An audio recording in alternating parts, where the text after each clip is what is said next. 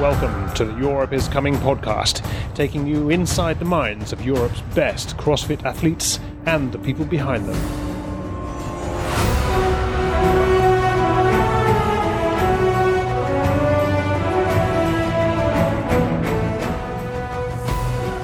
Hey everyone, this is the Europe is Coming podcast.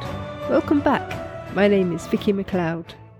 I don't know about you, but I am missing the summer right now, and I am feeling very jealous of all the lucky people getting to hang out at Wodapalooza in Miami. In this episode, the program coach John Singleton and I chat about his predictions for the event, and he drops a few dark horses into the mix. So let's get to it. Hey John, how are you? I'm very well, Vicky. How are you? I'm cold, and I wish I was in Miami.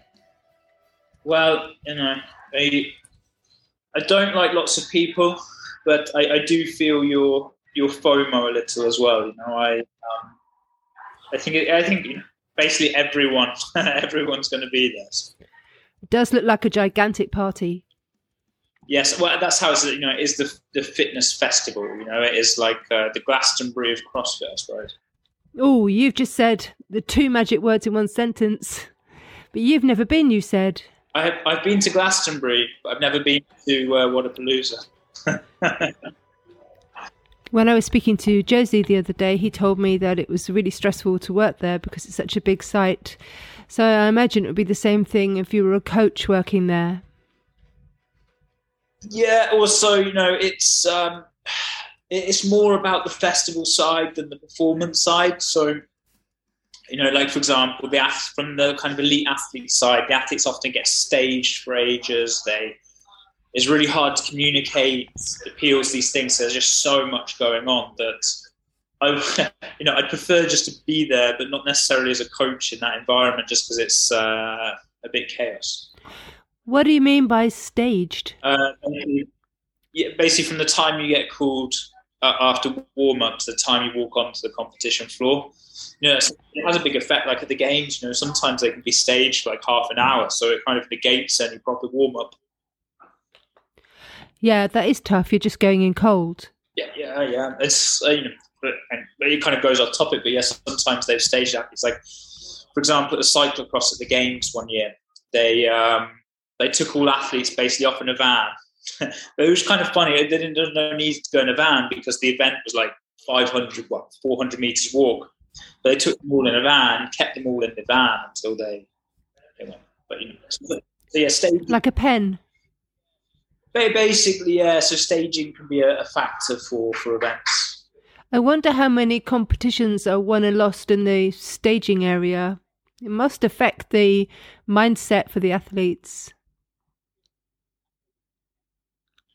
Yeah, I don't disagree, and but also like physiological point of view of obviously it's more advantageous to go out optimally warmed up rather than having to wait. And obviously if you've got to lift weights after waiting, that can be a big effect as well. So all these factors, at the top end, make a big difference.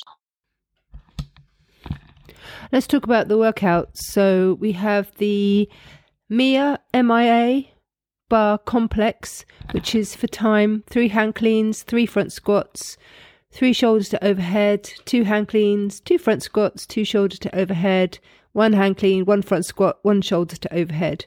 And it looks like it gets pretty heavy for both the guys and the girls, and the time cap is only 5 minutes. So basically, it's a strong girl or guy workout. Like one of the key differences is going to be, can you power the barbell in the clean, because the squat's going to take longer. So the people who get through power are going to save a lot of time. But you've got to fancy someone like Danny Spiegel on this from the side, just strong, quick, move the barbell and done. And the guys? Guy, probably. No Europeans you've got your eye on? I guess there aren't many going. Yeah, the field's quite interesting. So we made as athletes a decision, or as a group, to go Dubai, not Wodapalooza. But ironically, loads of people cancelled from Dubai because we thought we were going to Wodapalooza. But I would actually say the kind of top end elite depth is not there.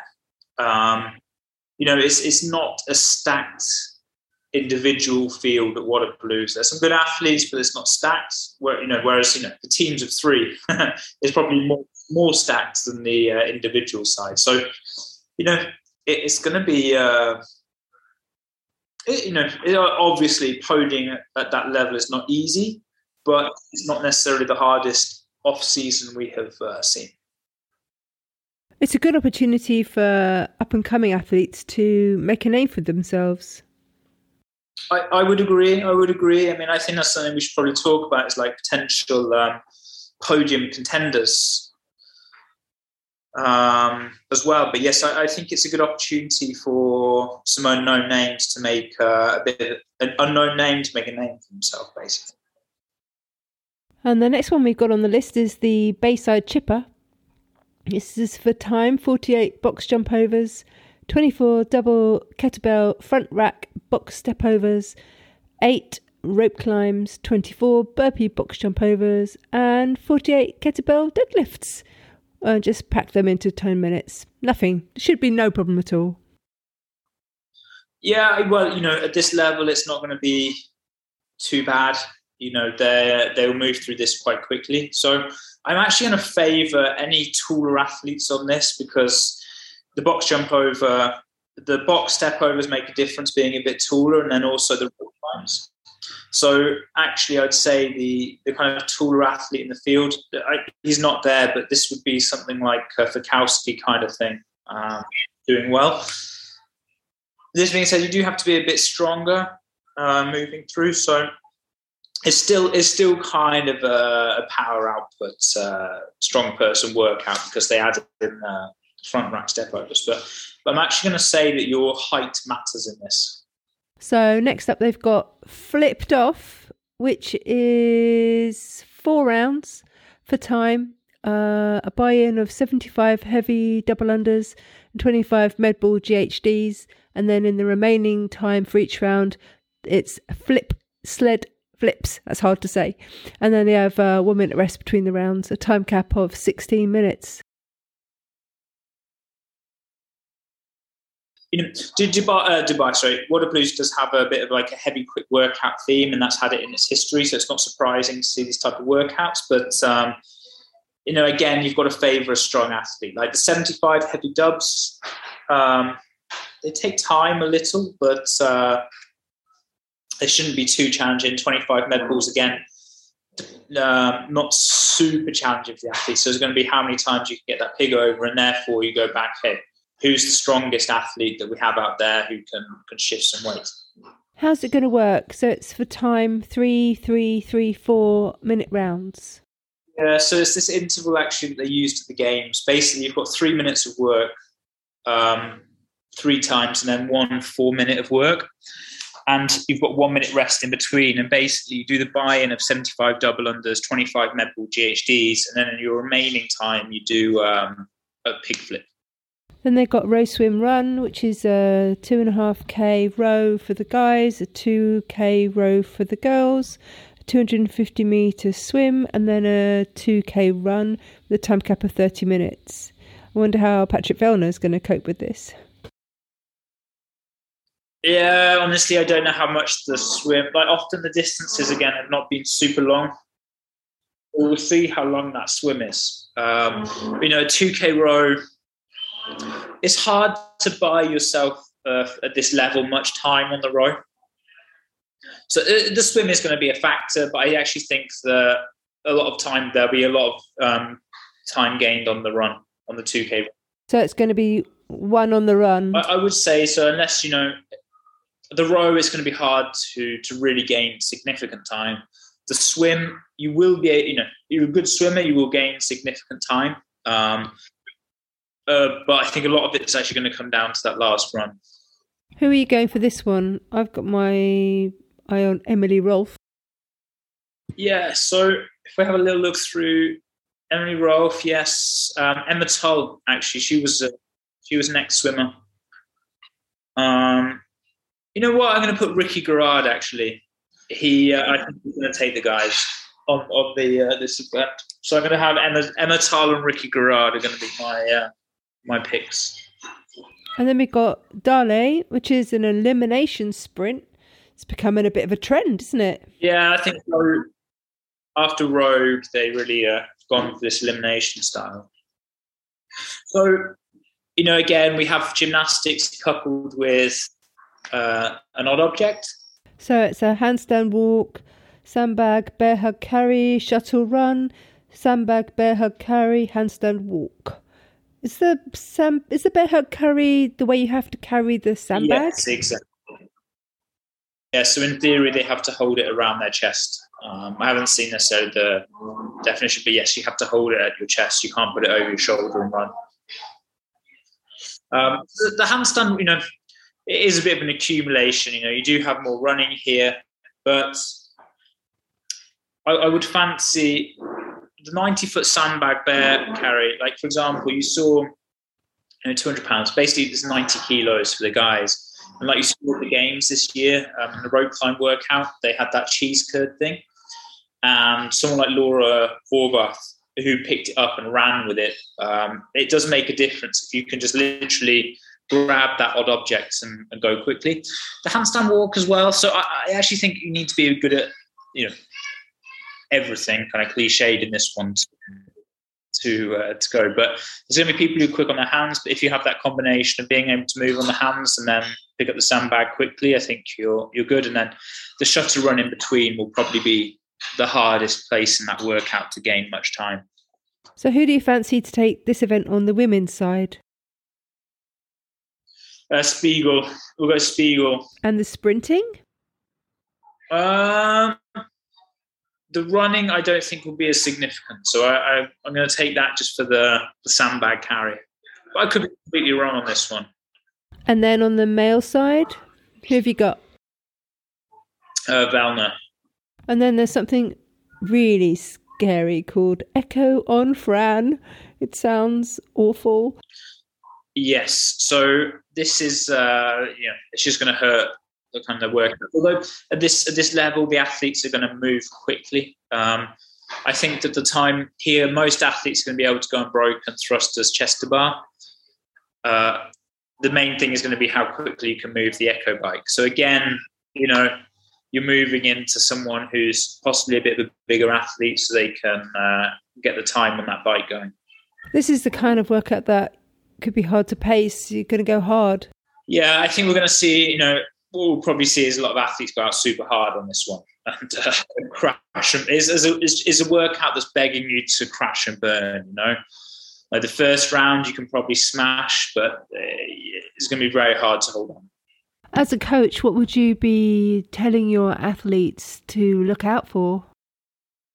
They do need to be able to know their bodies quite well in this one because the round of 15s is probably where you're going to see the breakaways happen.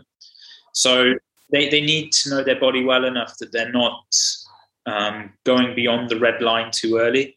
So the first echo bike, they probably need to be, relatively comfortable, not pushing through absolute pace. So in the round of 15s, they can up it. And there's always a fine line because you fall too far back, you're not going to be able to gain the time. You go too hard, you're going to fall out. So this is why it's quite an exciting workout because you are going to be riding the red line a little. You don't want to break the chest to bar. You don't want to break the thruster. If any of those, the chest to bar is the one to break just because you save less time in the transition. But if you drop the bar, have to pick the bar up again, it's going to be quite heavy. I mean, it is a little heavier, like 45 kilos. But again, at this level, a typical reps against 21.59 shouldn't be too bad. Also, you don't know sometimes they have to move the barbell forward. So if they have to naturally break anyway, that might change things a little. There's 40 elite women and 42 elite men competing. It's going to be super busy days for the judges. Yeah, but this is just elite, This is what is creating. I don't know how many divisions they have. And it is nice. And then they have like adaptive divisions. They have various levels of team. They have various levels of individual. So it's just like, I don't know how many athletes they have competing total, but it's huge. So what are your podium predictions for the elite guys and gals? Yeah, so I think this is actually the interesting conversation as the overall winner. You know, I have a bit of I've had a look through who's competing and kind of have some interesting ones. So I think Bethany Shadburn, I'm really interested to see compete. She's, you know, I was really impressed at her in the semi-finals. I think she was a West Coast Classic, and she did really well there. And then she obviously didn't get to compete at the games because of COVID. So I'm really interested to see what she can do in Wodapalooza, especially with these workouts. You then have Danny Spiegel, who spoken with CJ after the games actually, and he was he's really excited about Danny and what she can do. So she's going to definitely be one to keep an eye on. And again, someone who at the games took the injury, falling from the rope or landing badly on the rope climb, hurting her ankle. And then we have, so I've kind of got 5 on that list. There's Emma McKay, who come in at number 3. She's, she's been a very consistent athlete. These workouts are good for her in theory. So I think that she's someone to watch out for and can push. Then I suppose the biggest wild card, I will put the biggest wild card actually as a Spanish girl called Oyana. She won Madrid a few weeks ago, and with these workouts, I think she could have a very good job, very close to podium, or at least push if she, I don't know her that well as an athlete. She's someone new on the scene, but I think she's definitely someone who could look to podium. And then finally, obviously, you've got Sarah, who typically has liked Wodapalooza, has always done well there. Probably more confident after Dubai because she managed to get through uninjured. So those 5 girls, I would say, would be my kind of contenders for the podium. And the guys? So, you have to have Vellner up there. Won multiple times, done well at the games. Then Ricky Garrard is also, he did super well in Dubai, first competition back. Someone said he's been a bit unwell, but, Ricky, I'm definitely going to have there as someone who has the chance of podiuming, if that is a word. And then you start to go to some interesting ones. You've got like Guillermo, Guy, who obviously, he's got the potential to win events, which can be important. And he's coming off a very good season. So a lot of people behind him, a lot of motivation. I think that could be really good. Jason Hopper, who, basically won a semi-finals, was supposed to be like the man from that point on, and hasn't really stepped into those shoes. So, again, it's another opportunity for him to come out and kind of live up to that hype that got built after beating Medeiros at the semis. He didn't have the best games, not necessarily amazing at rope. So let's see what he can do at Wodapalooza and see if he can kind of keep that momentum going. But don't you think that sometimes people like you and me, when we're speaking about these guys, actually we're just putting extra pressure on them, and maybe all the hype that was building around him actually gave him a crisis of confidence?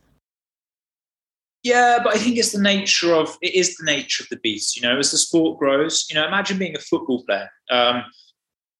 We started working with a football player actually, and I haven't played football since I was like 5 years old or something, 15 years old or something like that. But imagine the pressure that those guys face. They play like 2 to 3 times a week.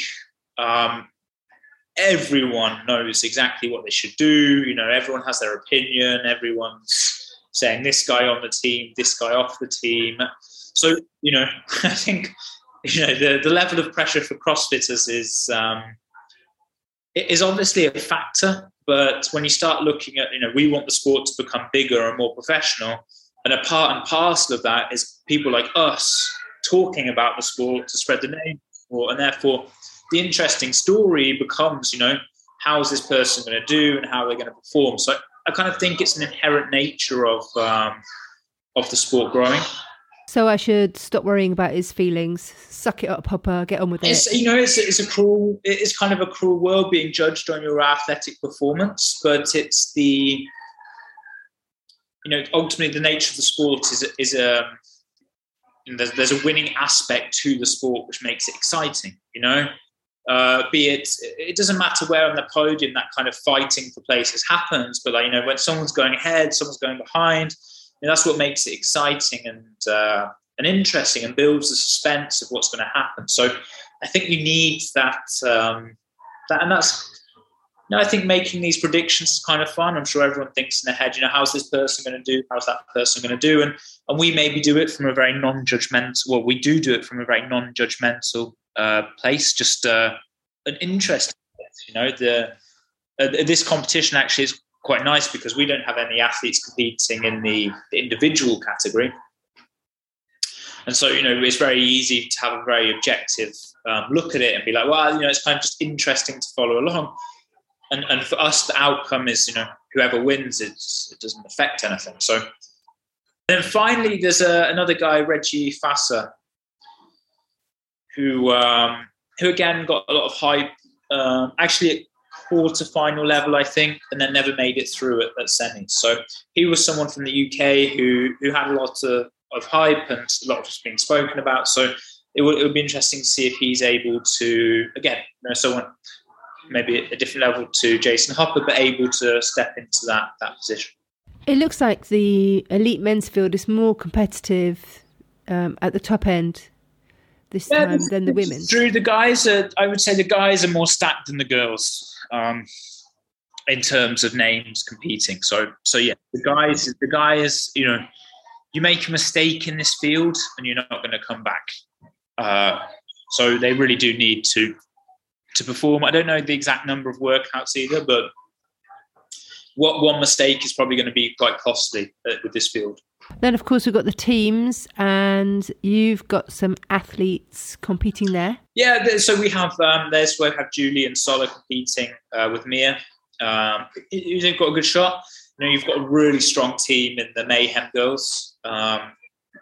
Mainly because of their experience together, like those girls have competed so much and that experience makes a difference. But then you add Hayley in, who's obviously a phenomenal athlete. It makes it a very competitive package.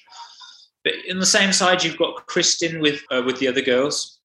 So what are your predictions for the teams, the girls?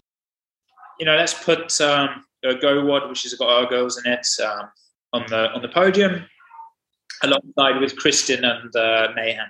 And then the teams for the guys is, yet again, a strong field. Again, you can't rule out Mayhem because Mayhem destroys everything team. And there's the brothers Smith, all three of them. Yeah, Smith brothers would be really interesting. You also got the, what's the name of the, I think they're called the boys. It's got like Noah Olsen. Yeah, Noah Olsen, Chandler Smith, and Travis Mayer, which, you've really got to fancy those guys. So maybe I'm going to go for the boys, which is basically Noah Olsen's team, Smith brothers, and then the Mayhem team. Okay, well, we'll see how your predictions have panned out next week when we have another chat. Have you got anything else you want to tell me about what's going on with your guys at the moment? No, we're kind of in for us, we're in our flow of really preparing. One of the reasons why we chose not go to Wodapalooza was just to have a complete period of training, in essence. So we're in like a good training flow, and just really building that kind of base for next season. Kind of planning things for our athletes on the program for the Open, for quarterfinals. We have a coaches conference coming up, actually, where we're bringing all our coaches over to the island in a few weeks. So we've got some fun stuff happening, but from an athlete side of things, it's basically focused, head down focus, not worry too much about anything else. eat well, sleep well, train well, and All right, thanks, John. Always good to talk to you, and I'll speak to you next week, and we shall take a little debrief of Wodapalooza, and have a great weekend. we'll speak soon.